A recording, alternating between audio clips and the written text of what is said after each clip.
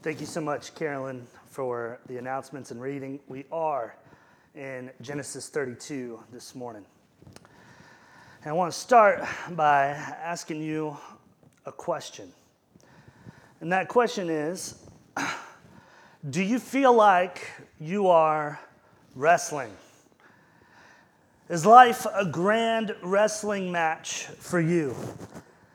Every time you feel like you've maneuvered life to the ground and pinned it down, do you feel like it has flipped back over and started wrestling you again? Do you feel like your existence is one of wrestling? If you do, let me just assure you this morning that you are not crazy. That you are not imagining things, that you are not alone, that you are not having some unusual experience that I have felt like I have lived and have been living in a wrestling match, that those sitting beside you, behind you, in front of you have felt like they were wrestling as well. We have all had this experience, that life was like a giant wrestling match. But you do have to figure out what this wrestling match is all about, right? You got to figure out who it is that you are actually wrestling, right? Like, are you really wrestling the people and the places and the circumstances around you, or are you wrestling with someone above you? And what are you really wrestling for? Are you wrestling for comfort? Are you wrestling for assurance? Are you wrestling for control? Or are you being wrestled down to a simple trust? At the end of the day, I suppose it's also important to ask one more question about what feels like a wrestling match of life, and that would be this: is there any way to win? You ever wondered that? Well, we get a lot of answers from Jacob's life. Jacob's life, from start to finish, is at one long wrestling match. After all, he comes out of the womb wrestling his brother Esau. He comes out of the womb grabbing for his heel. He wrestles intellectually with his brother later on, giving him the red stew, the to-go order from Panera in place of the birthright, right? The firstborn blessing. He wrestles deceptively his brother, wrestling him down by putting on his brother's garments and his brother's scent to trick his father Isaac into giving him the blessing of the firstborn. After that, Esau wanted to do much more than wrestle. Esau wanted to kill his brother Jacob. In fact, Esau vowed to kill his brother Jacob. So Jacob ran, and he lived with a guy named Laban. We talked about this last week, 450 miles away. He lived with him for 20 years, and the wrestling of life just continued. Jacob wrestled with Laban over wages. He changed his wages 10 times. He wrestled with him over family control.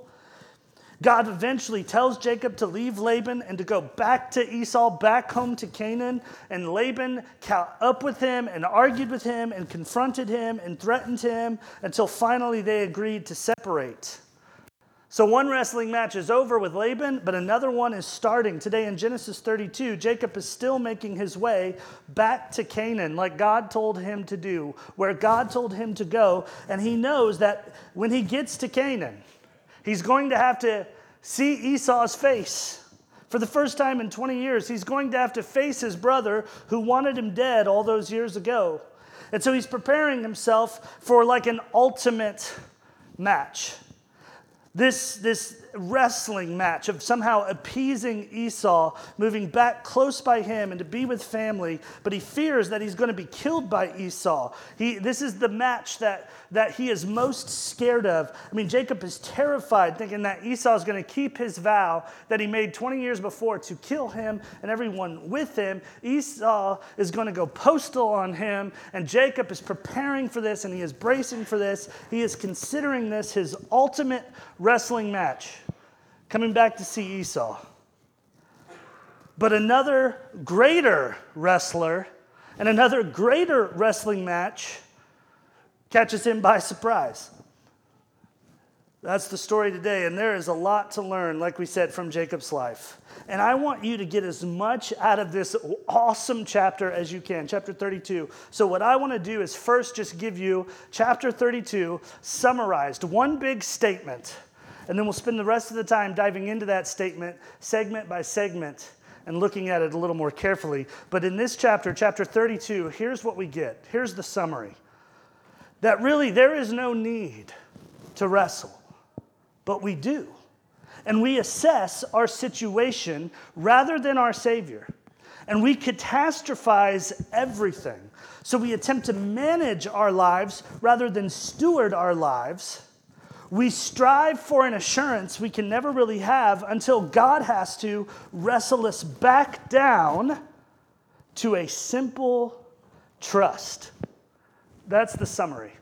Now let's dive in and let's break this apart so that you too, like Jacob, can be wrestled down to a simple trust in Jesus. I want to tell you this. We have no need to wrestle. Look at verse 1 and 2. Chapter 32, verse 1 and 2. We have no need to wrestle because God promises to wrestle for us. Verse 1 says, Jacob went on his way, and the angels of God met him. And when Jacob saw them, he said, this is God's host, or this is God's camp. And he called that place Mahanaim, I believe. Your guess is as good as mine. Mahanaim. This word, however it's pronounced, has a meaning, and the meaning is two camps. In other words, as he heads back to face Esau, the first thing he sees are the angels of God, the presence of God. And he says, it looks like I have one giant campsite, but really there's actually two campsites here. My campsite and God's campsite. God's presence. God is with us. God is for us. God is watching. That's the big idea.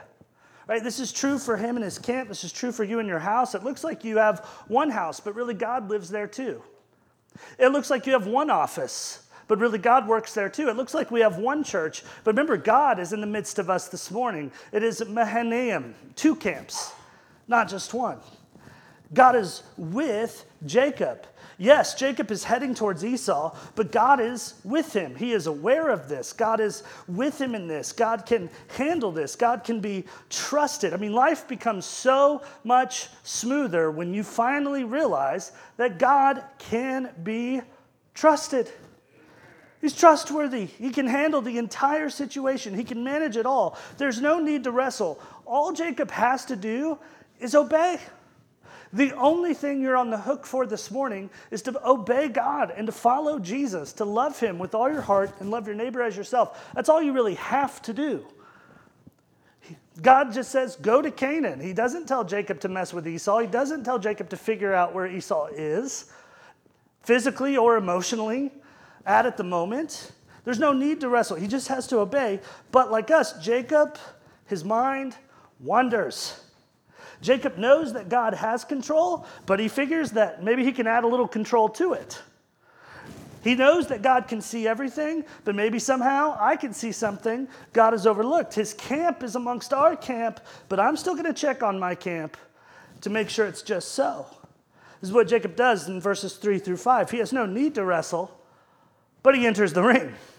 And he assesses his situation, not his Savior. Look at verses 3 through 5. Jacob sent messengers before him to Esau, his brother, to the land of Seir, to the country of Edom.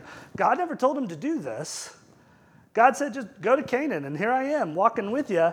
But Esau wants to take the reins a little bit to make sure he's safe. And he commanded his messengers, saying, thus speak to my lord Esau, I have sojourned with Laban, and I've stayed there till now. Verse 5, I have oxen and donkeys and flocks and manservants and womenservants. I got a Nintendo Switch. I got an Escalade. I got a home theater. And I have sent to tell my Lord that I might find grace in thy sight. In other words, Esau, it's me, Jacob. You might remember me from childhood when I ruined your life, such and such, right? But now I'm really rich and I'm coming back home. And if you'll forget that vow you made to kill me, I'm going to share all my stuff with you. That's the idea. So the messengers go to Esau and they deliver this message. And what happens is as they come back, the messengers give Jacob some word from Esau, and Jacob takes this as a glimpse into the situation ahead. He takes it as a glimpse into the future that he does not need. You need to hear this from the front to the back this morning. The future is on a need-to-know basis. When we need to know it, God reveals it.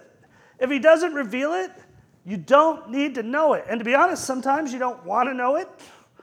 You can't handle it yet, though you'll be able to handle it then. It's a need-to-know thing.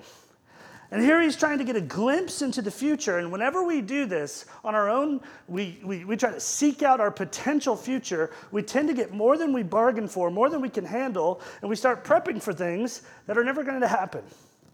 It freaks us out. So he gets this glimpse into his potential future. Here's what it is. Glimpse into his potential future. Verse 6, the messengers returned to Jacob saying, we came to your brother Esau. We told Esau that you were rich and that you had the Nintendo Switch and the big screen. We told him all that. And he said he's going to come meet you with 400 of his men. Now, here's the question. Is this good news or bad news? The answer is it's neither. At this point, it is just news. Esau is coming to greet you with his mighty men. Apparently, he's like his grandfather Abraham, who had a small personal army. No big deal. Right, what's a little militia? No biggie. He's coming to meet you. But what does it mean to Jacob? Well, see, here's the truth. Jacob doesn't know what it actually means, but in Jacob's head, it's Esau's coming to kill us all. But nobody knows that. It could be that he's coming and he's bringing 400 dudes for self-defense in case Jacob tries to attack, because we all know Jacob's got issues, and who knows what he's going to do. It could be that, hey, we're actually on our way out of town anyway because our little militia has to fight this other militia. You wouldn't understand. It's all political, right? And we'll just meet you on the way out. It could be that. It could be. We don't know what it means. It just says he's coming to greet you with 400 men. But what does Jacob do? As he gets this glimpse of the future, he tries to piece it together. He tries to assess the situation, and he totally forgets about the Savior. You are constantly trying to put puzzle pieces together about something that may never happen, aren't you? You're trying to see a future that's none of your business. Your business is worshiping God today. Amen? That's your business. Your business is all in the present. He takes his eyes off the Savior, he looks at the situation, and he forgets this idea that, sure, Esau is coming with 400 men, but who is coming with Jacob? The angels of the Lord, God himself. You remember that whole two camps thing? It was like one verse ago, Jacob. But like us, I rarely take a good look at the Savior, assess the situation. This leads to catastrophizing. We catastrophize everything. If you have an anxiety disorder and you go to therapy for your anxiety, the therapist is going to teach you about something called catastrophizing. Don't ask me how I know. Catastrophizing is the habit of interpreting information in the worst possible light. It's like your imagination hears the title of a movie and it begins to play a trailer that's filled with horrifying scenes about your potential future. Right? So you miss a call from your wife and your imagination goes to the worst case scenario. Like, house is burned down and here you are, like, what are we going to do? How are we going to rebuild? Really, she was just calling to tell you that there's a new $5 footlong, right, out at Subway. You got to go buy and get it. It's meatball sub. It's amazing, right? It's nothing, right? Esau's coming with 400 men. He's going to kill us all. It's catastrophizing. You don't know that that's what's going to happen, but we do this. We catastrophize everything, and so we start to react emotionally to these mental pictures about a potential future rather than the current reality of God's presence. And you get scared of what you're seeing in your head, so you start doing things to avoid that, and you start preparing yourself for things that aren't actually even happening. Jacob's reality is that Esau is coming to greet him. I don't want to give away any spoilers here, but some of you have read Genesis 33. Jacob is going to meet Esau. Esau's going to meet him. Esau's coming to greet Jacob. But in the back of Jacob's mind is the worst case scenario, as if that is concretely happening. 400 men from Esau ripping through him, his wives, his kids, his employees, his wealth, leaving him for dead. He catastrophizes the news. And this breeds in him a great fear. I mean, he's battling a crippling anxiety. You'll see in the text he is terrified. And this is where we start wrestling. This is why God tells us all the time, fear not. Because when we start to fear, we start wrestling. Take our eyes off the Savior, catastrophize the future, start wrestling. We get afraid, we start clawing for management instead of considering stewardship. We pick management, which we're not called to, over stewardship, which we're always called to. Stewardship is this idea that someone above you hands down a plan, and you do your best with everything you got to make that plan go forward, to enact the plan, right? This is why we talk about stewardship when it comes to money. The idea is that God above you gives you money. And the plan is to build the kingdom of God, to meet the needs of the poor, and to thank Him for the goods that it does give you. And so you take the money from down from on high, and you begin to steward it. Man, you begin to try to do the plan of meeting the needs of others, meeting the needs of the family, whatever. It's called stewardship. It's where someone gives you a plan, you act on it. Jacob, go to Canaan. What's Jacob supposed to do? Act on it. I'm getting to Canaan. That's what he's supposed to do. But when we get afraid, what we do is we swap stewardship for management. And it's a similar word, but it's a little bit different for our purposes today. And that what I mean is, what Jacob's about to do, what we do, instead of stewarding our lives, we try to manage our lives. And management is where we come up with a plan, and then we give it to God to steward. You ever done this? I do it all the time, man. Repeat offender. I'm in upper management, and it's a disaster. Management is when we come up with a plan and ask God to do His best to fulfill it. Management is when we come up with a plan and then give God our to-do list. We call it prayer. He's picking management over stewardship. And you can see this because he has no need to wrestle, but he assesses the situation instead of the Savior, catastrophizes everything, and now he's going to attempt to manage his life, come up with this plan, and ask God to bless it. Verse 7 and 8.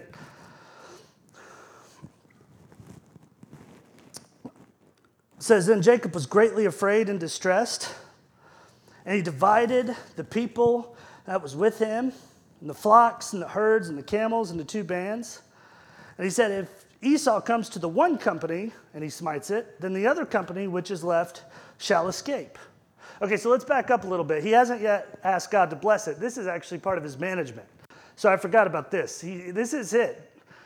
Okay, like we said, he's choosing management over stewardship. Say, well, what did he do? How do you know? How do you know he took management instead of stewardship? Well, here's his management. Right? He's going to take his people, right? Wives, kids, servants, whatever, and he's going to put them into two camps. And this is one of those decisions that are logical, but it's not rational.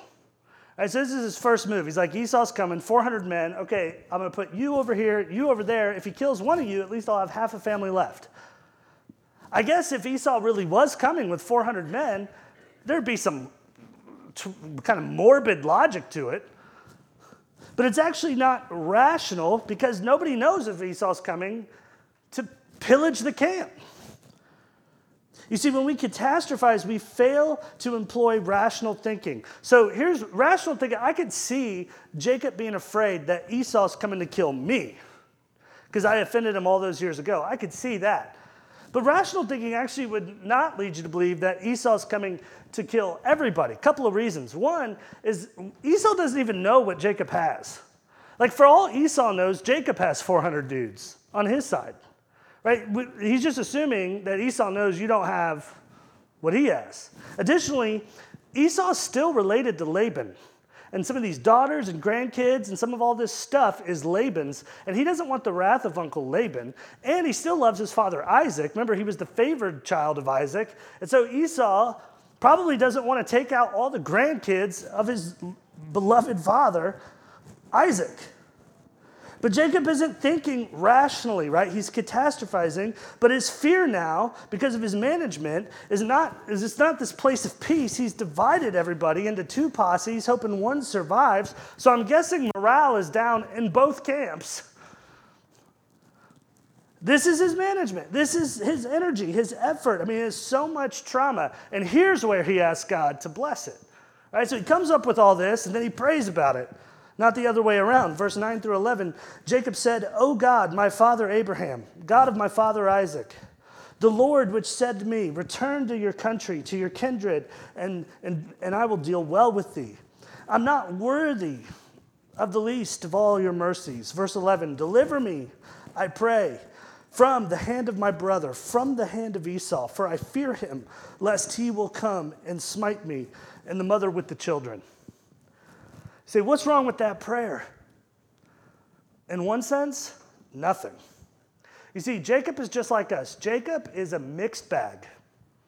Just like you, just like me. He's doing some things really wrong, some things really well. And one of the things he's doing well is this prayer. I mean, this prayer has all the elements of a worship-filled prayer. In fact, this is the longest recorded prayer in the book of Genesis because it's fantastic. I mean, it has reverence, right? God of my father Abraham, Lord. It has humility. I am not worthy of your mercy. It has honesty. I fear my brother Esau. It has a sincere petition. Deliver me. It's an incredible prayer. I mean, it shows that Jacob has actually come a really long way since we met him. I mean, it shows that he is growing. After all, this journey towards Esau, though he's managing it rather than stewarding it, he is in the back of his mind, he's obeying God by going to Canaan. Like he's trying.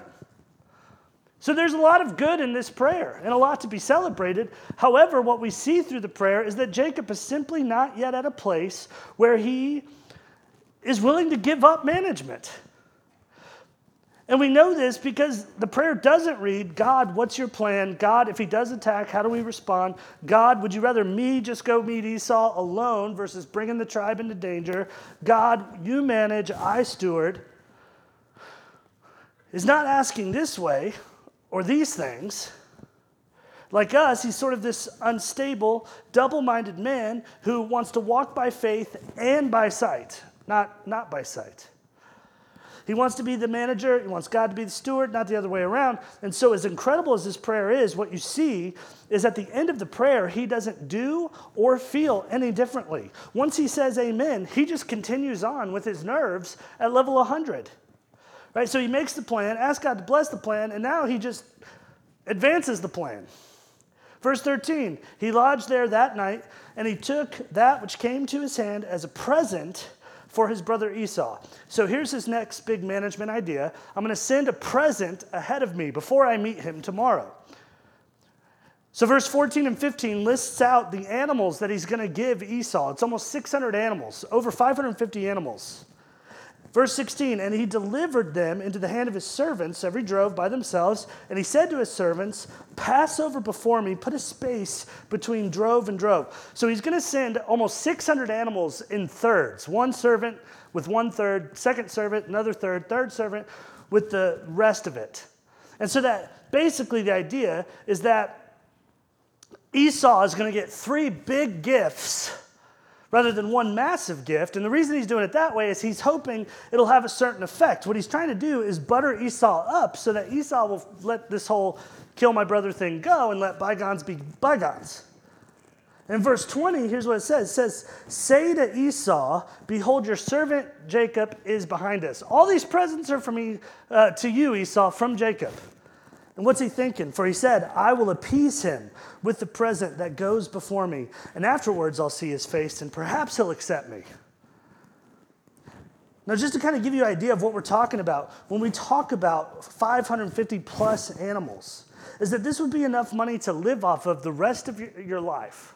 So this is like a massive, massive gift. Jacob is kind of making the point, I know what I did to you early on was wrong. I took a lot from you, but here you go. Let me give it back.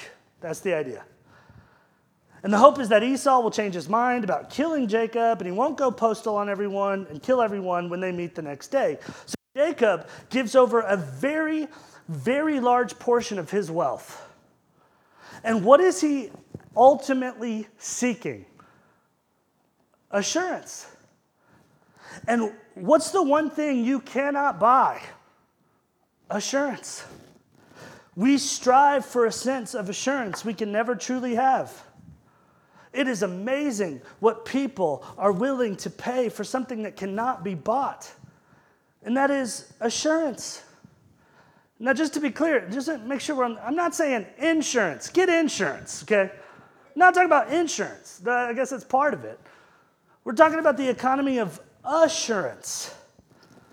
That's what people really want. We want to know what's going to happen when we meet our Esau. We want to know what's going to happen tomorrow. We want assurance. Advertisers know this. That's why half of marketing is just playing on our need for assurance. Right? You buy this product, you can be assured you'll never look old. You eat this, you can be assured that you'll be healthy.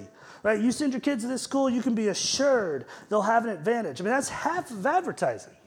It's just, you need assurance, we'll give it to you. But at the end of every single ad, they have to put a little asterisk with the words, results may vary. Because what's the one thing an advertiser can't give you? Assurance. Right? Like, one of the things I find the most hilarious in advertising is pharmaceutical commercials. Hilarious.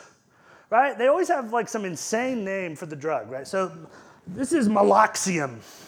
Meloxium helps with migraines. And then here's the idea. You're watching this pharmaceutical commercial and there's a mom and she no longer has a migraine. And so now she lives in a very upper class suburb because she doesn't have migraines anymore. So now she gets to walk the dog on Main Street. She gets to, go to wine tasting with her friends whenever she wants.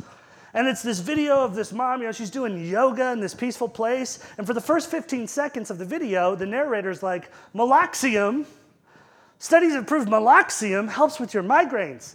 But then the rest of the commercial, the last 45 seconds of the commercial, you still got the mom, in an art studio, like in downtown, right? You still got the mom doing all these fun things and not having migraines, but the narrator switches his tone a little bit. He's like, Meloxium could cause heart blockages and heart palpitations and severe stroke. You're going to lose one leg, maybe two. Right? Terrible diarrhea for the rest of your life. Everyone's going to hate you. Nobody likes you. It's like, what? Is Meloxium a praise or a prayer request, right? They are trying to sell you something. What are they selling you? Assurance. What's the one thing they know they cannot give you? Assurance. Because no amount of money, no amount of medicine can assure anyone that they will live forever free from sickness. Only Jesus, blood, death, and resurrection can do that. In fact, instead of a commercial break, maybe we take a gospel break. Blessed assurance comes from Jesus being ours and us being his. Blessed assurance can only come from one hand, and it's a nail-pierced hand. It can only come from one guy, and he's bloodied on a cross with you on his mind. It can only come from an empty tomb that's still there. You can take a flight, rent a car, and drive right up to where your Savior rose again to give you assurance that he's with you today, and he'll be with you forever. That's do not seek assurance anywhere else. It cannot be found except for in Jesus Christ. Outside of him, there is no assurance.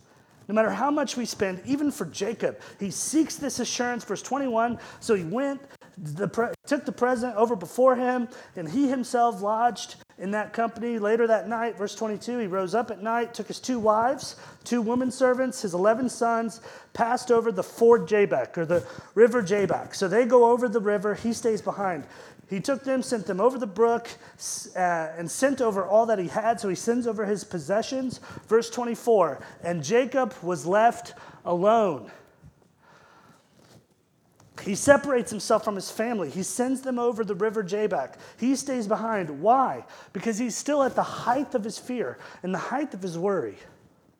Tomorrow's the big day, the day he meets Esau. And it's not sure. Have I sent enough? Was 550 plus animals enough? Was the greeting enough? It is gnawing at him. He's going borderline manic in this moment. He just needs to be alone, because if he can think this through again, and if he can line it all up in his head again, and if he could scheme a little more, if he could just plot a little more, if he could just sit at the manager's desk a little bit longer, maybe he can make this all work out. And he's trusting himself until God shows up and wrestles him back down. to a simple trust. I mean, boy, does Jacob have a surprise coming on the river Jabbok. Right? He thinks he is there by himself. He is not. He thinks his big battle is tomorrow. The truth is, his big battle is tonight.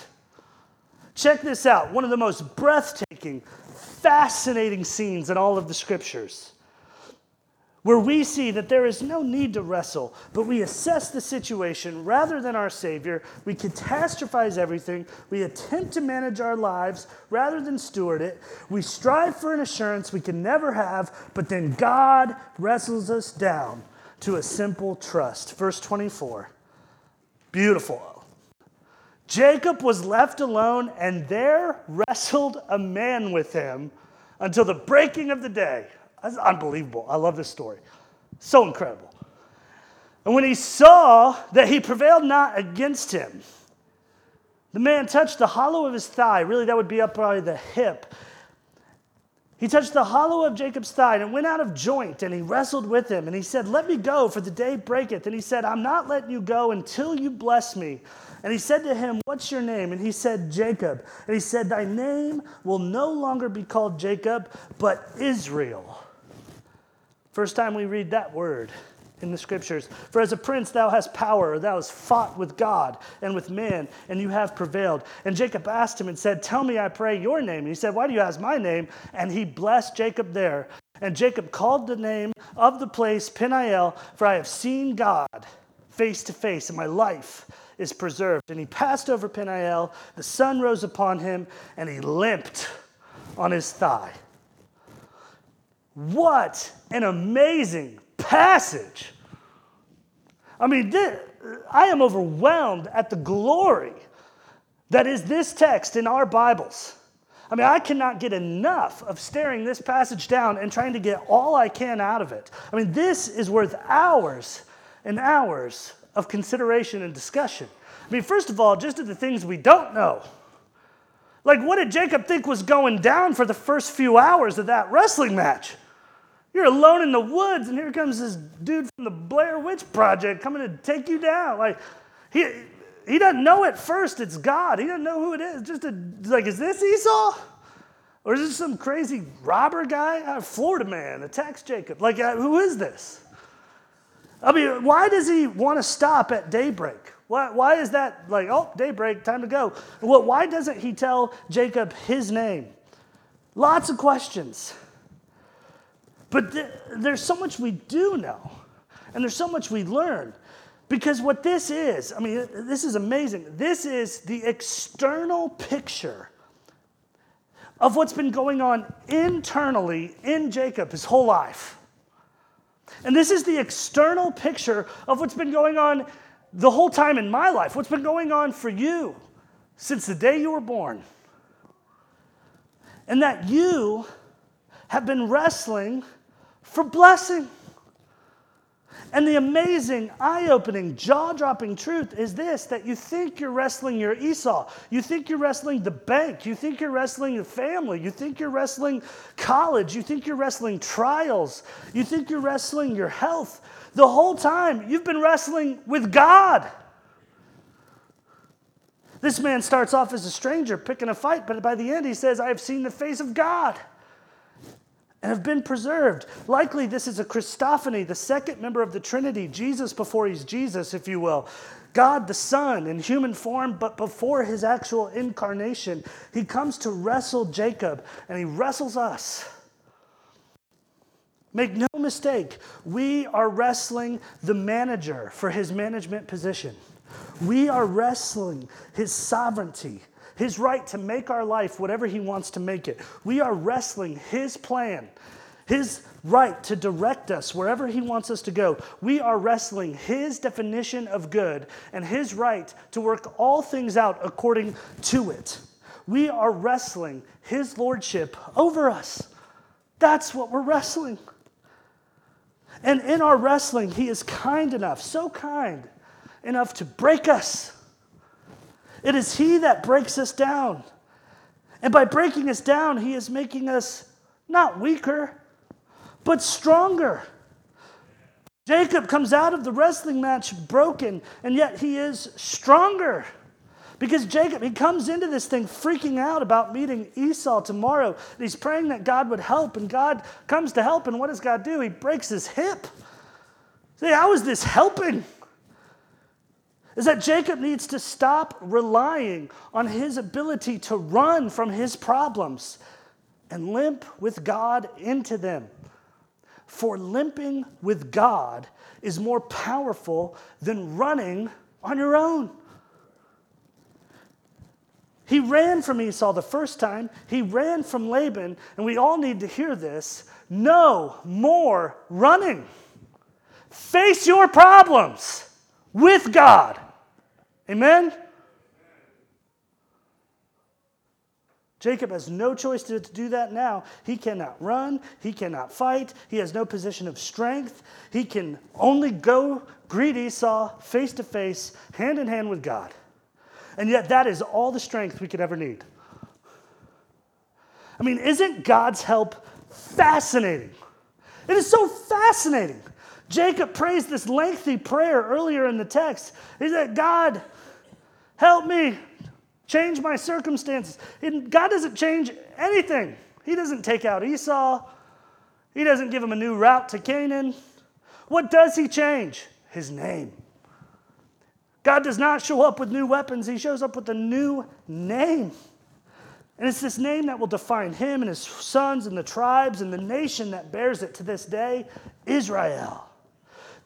This is how Jesus operated in Genesis. This is how he operated in his incarnation in Matthew, Mark, Luke, and John. Just as Jesus came in human form to Jacob, Jesus came to us in human form 2,000 years ago through the womb of a virgin in Nazareth. He took up time and space. He entered into human history as the Messiah. And as the Messiah, everyone expected him to change everything around him. Everyone expected him to take over for King Herod and change Rome. They all expected him to make all these problems go away. But he did not change the creation around men. Those who believed on him, he made them into a new creation. This is very interesting. That he changed the name they bear in the same world around them. He called the outcast included. He called the sinner the friend of God. He called the broken whole. He called the dead alive. He called the poor in spirit blessed. He called the thief on the cross a resident of paradise. He called those who were trying to work their way to heaven, it is finished. He rose again from death. He's seated at the right hand of God the Father. And it's just so fascinating to me that Jesus does not renew everything around you. He renews you with a new birth and a new mission and a new eternal destiny. And he does all this by overpowering you with conviction and by taking over for you and wrestling you to repentance. I mean, that's how Jacob wins the match. Did you notice this? I find this so interesting. Verse 28. I mean, this is where I'll get Baptist-costal right here. Unbelievable. He said, thy name shall be called no more Jacob, but Israel. For as a prince thou hast striven with God and with men, and hast prevailed. Like, question mark. How has he prevailed? He is shaking in his boots to face Esau tomorrow. How did he prevail? With God. God literally has him pinned to the ground as he says this.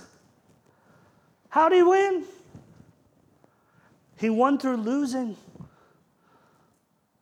The only way to win your war with God is to lose it. And the Bible word for this is repentance. God, you are right. God, I am wrong. God, you are king. I serve you.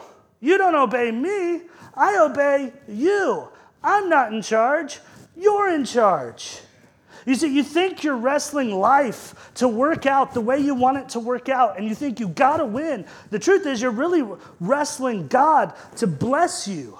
for him to have kingship over you and to receive that blessing and to have him as your good king who gives you good things until the good news brings you to a good new heaven and a new earth, you have to lose your fight with him and accept his grace and let him be God of your life.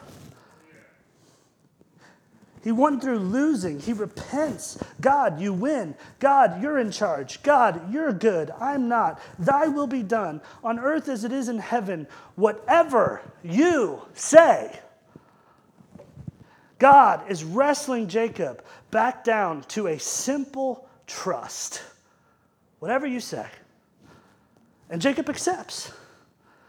He decides, I'm not the steward, I'm the manager. I'm not the manager, I'm the steward, rather. He decides, I'm not the savior, you're the savior. I'll assess you, not my situation. You know the future, good enough for me. Won't take any more peeks. And he's determined to stay this way. He said, let me go, for the day breaketh. And he said, I will not let you go until you bless me. And God does bless him down in verse 29. The sun starts to come up. Jesus says, okay, time to go. And Jacob has every reason to let go because he is in a ton of pain. But Jacob grabs Jesus and says, you are the true and the living God. I am not letting you go until you bless me.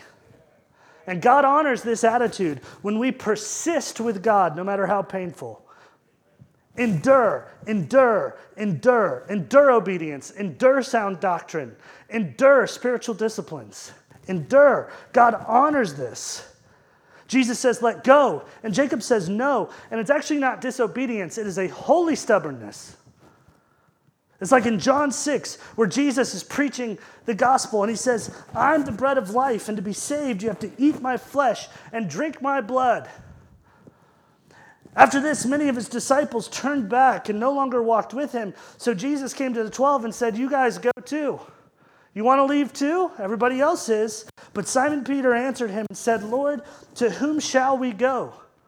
To whom shall we go? You're the only one who has the words of eternal life. That's the persistence that was in Peter. That's the persistence back all the way in Genesis in Jacob. He says, I'm not letting you go because I got nothing else to hold on to. And here's really where we see the simple trust come out of Jacob. As he clings to Christ, he is saying, I cannot manage. I cannot make this work. I cannot survive without you. I don't want to survive without you. Jesus, you are everything. And I won't let you go until you bless me. It is my only hope. That's simple trust. The only way to win your life, to win in this life, is to lose your battle with God and persist with him no matter how painful. Wrestle God in prayer. Wrestle in the scriptures. Wrestle to be in the fellowship of believers. Wrestle to worship. Look Jesus in the eye day after day and say, I will not let you go until you bless me. And what you'll experience is that he won't let you go either. That you will be his Israel. The one God fights for, which is what Israel means. Some interesting wordplay. He says, what's your name? He says, Jacob, which means I fight, right? It means supplanter or heel grabber, wrestler. I wrestle with God. And he says, your name's no longer Jacob, it's Israel, which means God fights. And in this case, it's the idea that God fights for you, not against you anymore. You'll be as Israel, and you'll experience that over time, God is so much better at fighting for you than you are. And you'll realize over time that he is so much better at management than you are. And you will realize over time that he is so much better at outcomes than you are. You will have that realization finally that God can be trusted. So it's the next morning, Jacob limps. He limps across the river. He joins back up with his family. He hasn't slept. He is now injured. I'm sure his family was like, what happened to you? He's like, I'll explain later. They walk towards Canaan. They know they're going to run into Esau. This is the moment Jacob has been fearing. This is the moment he has been managing. And he is seeking assurance. And what is the outcome of this dreaded potential future. What is the outcome of this meeting with Esau? Well, we read about it in Genesis 33, 1 through 4. Jacob lifted up his eyes and looked, and behold, Esau came with him 400 men. And he divided the children, Leah and Rachel, the two handmaids, and he put the handmaids and their children first, Leah second. Finally, in the back, him, Rachel, and Joseph. Verse 3, he passed over before them, and he bowed himself to the ground 7 times until he came near to his brother. Verse 4, and Esau ran to meet him, embraced him, fell on his neck, and kissed him, and they wept. No pillaging, no slaughtering, no killing, no escaping, just blessing. All of his catastrophizing, all of his management, all of his assurance seeking was all for naught. Because he is Israel, the one God fights for. And if you're in Christ, you are his Israel, the one God has fought for and will fight for forevermore. And Jacob will limp the rest of his life with this name. And for the rest of his life, he will know that there is no need to wrestle. But we assess our situation rather than our Savior. We catastrophize everything. We attempt to manage our lives rather than steward our lives. We strive for an assurance we can never really have until God has to wrestle us back down to a simple trust. Do you feel like you're wrestling? That's normal. That's part of being a sinner in a fallen world. But I hope now you have figured out more about what this wrestling match is really all about, that God is the one you're wrestling with. And that the only way to win is to lose and give him full control and to limp with him wherever you go the rest of your life rather than stride on your own. Because he longs to bring you that simple trust and great blessing. Let's pray and we'll sing some more. Jesus, thank you for Jacob's life, that we get to look into it and learn a lot about our own life. Jesus, we wrestle with you. And we are sorry. We repent of taking the reins or attempting to, making plans without you, convincing you to be on our side rather than walking along your side. Forgive us for walking up to you and saying, follow me, rather than accepting the fact that you walked to us and said, follow me. Jesus, help us to see that life is never going to be perfect, but you are present. Lord, help us to see that if we don't need to know the future because we have you as our Father. Help us to see that we are just stewards, servants on the hook to obey the best we can, but not to be the one who gives the orders. Help us to see. Lord, and I pray that we would lose our war with you. You win. You're in control. You're God. You're King. We follow. We love you because you first loved us. Thank you for your bloody death and resurrection that secures us and saves us even when we go out of our mind next to the Jabbok River and try to take over again and again and again. Thank you that grace covers it all. In Jesus' name, amen.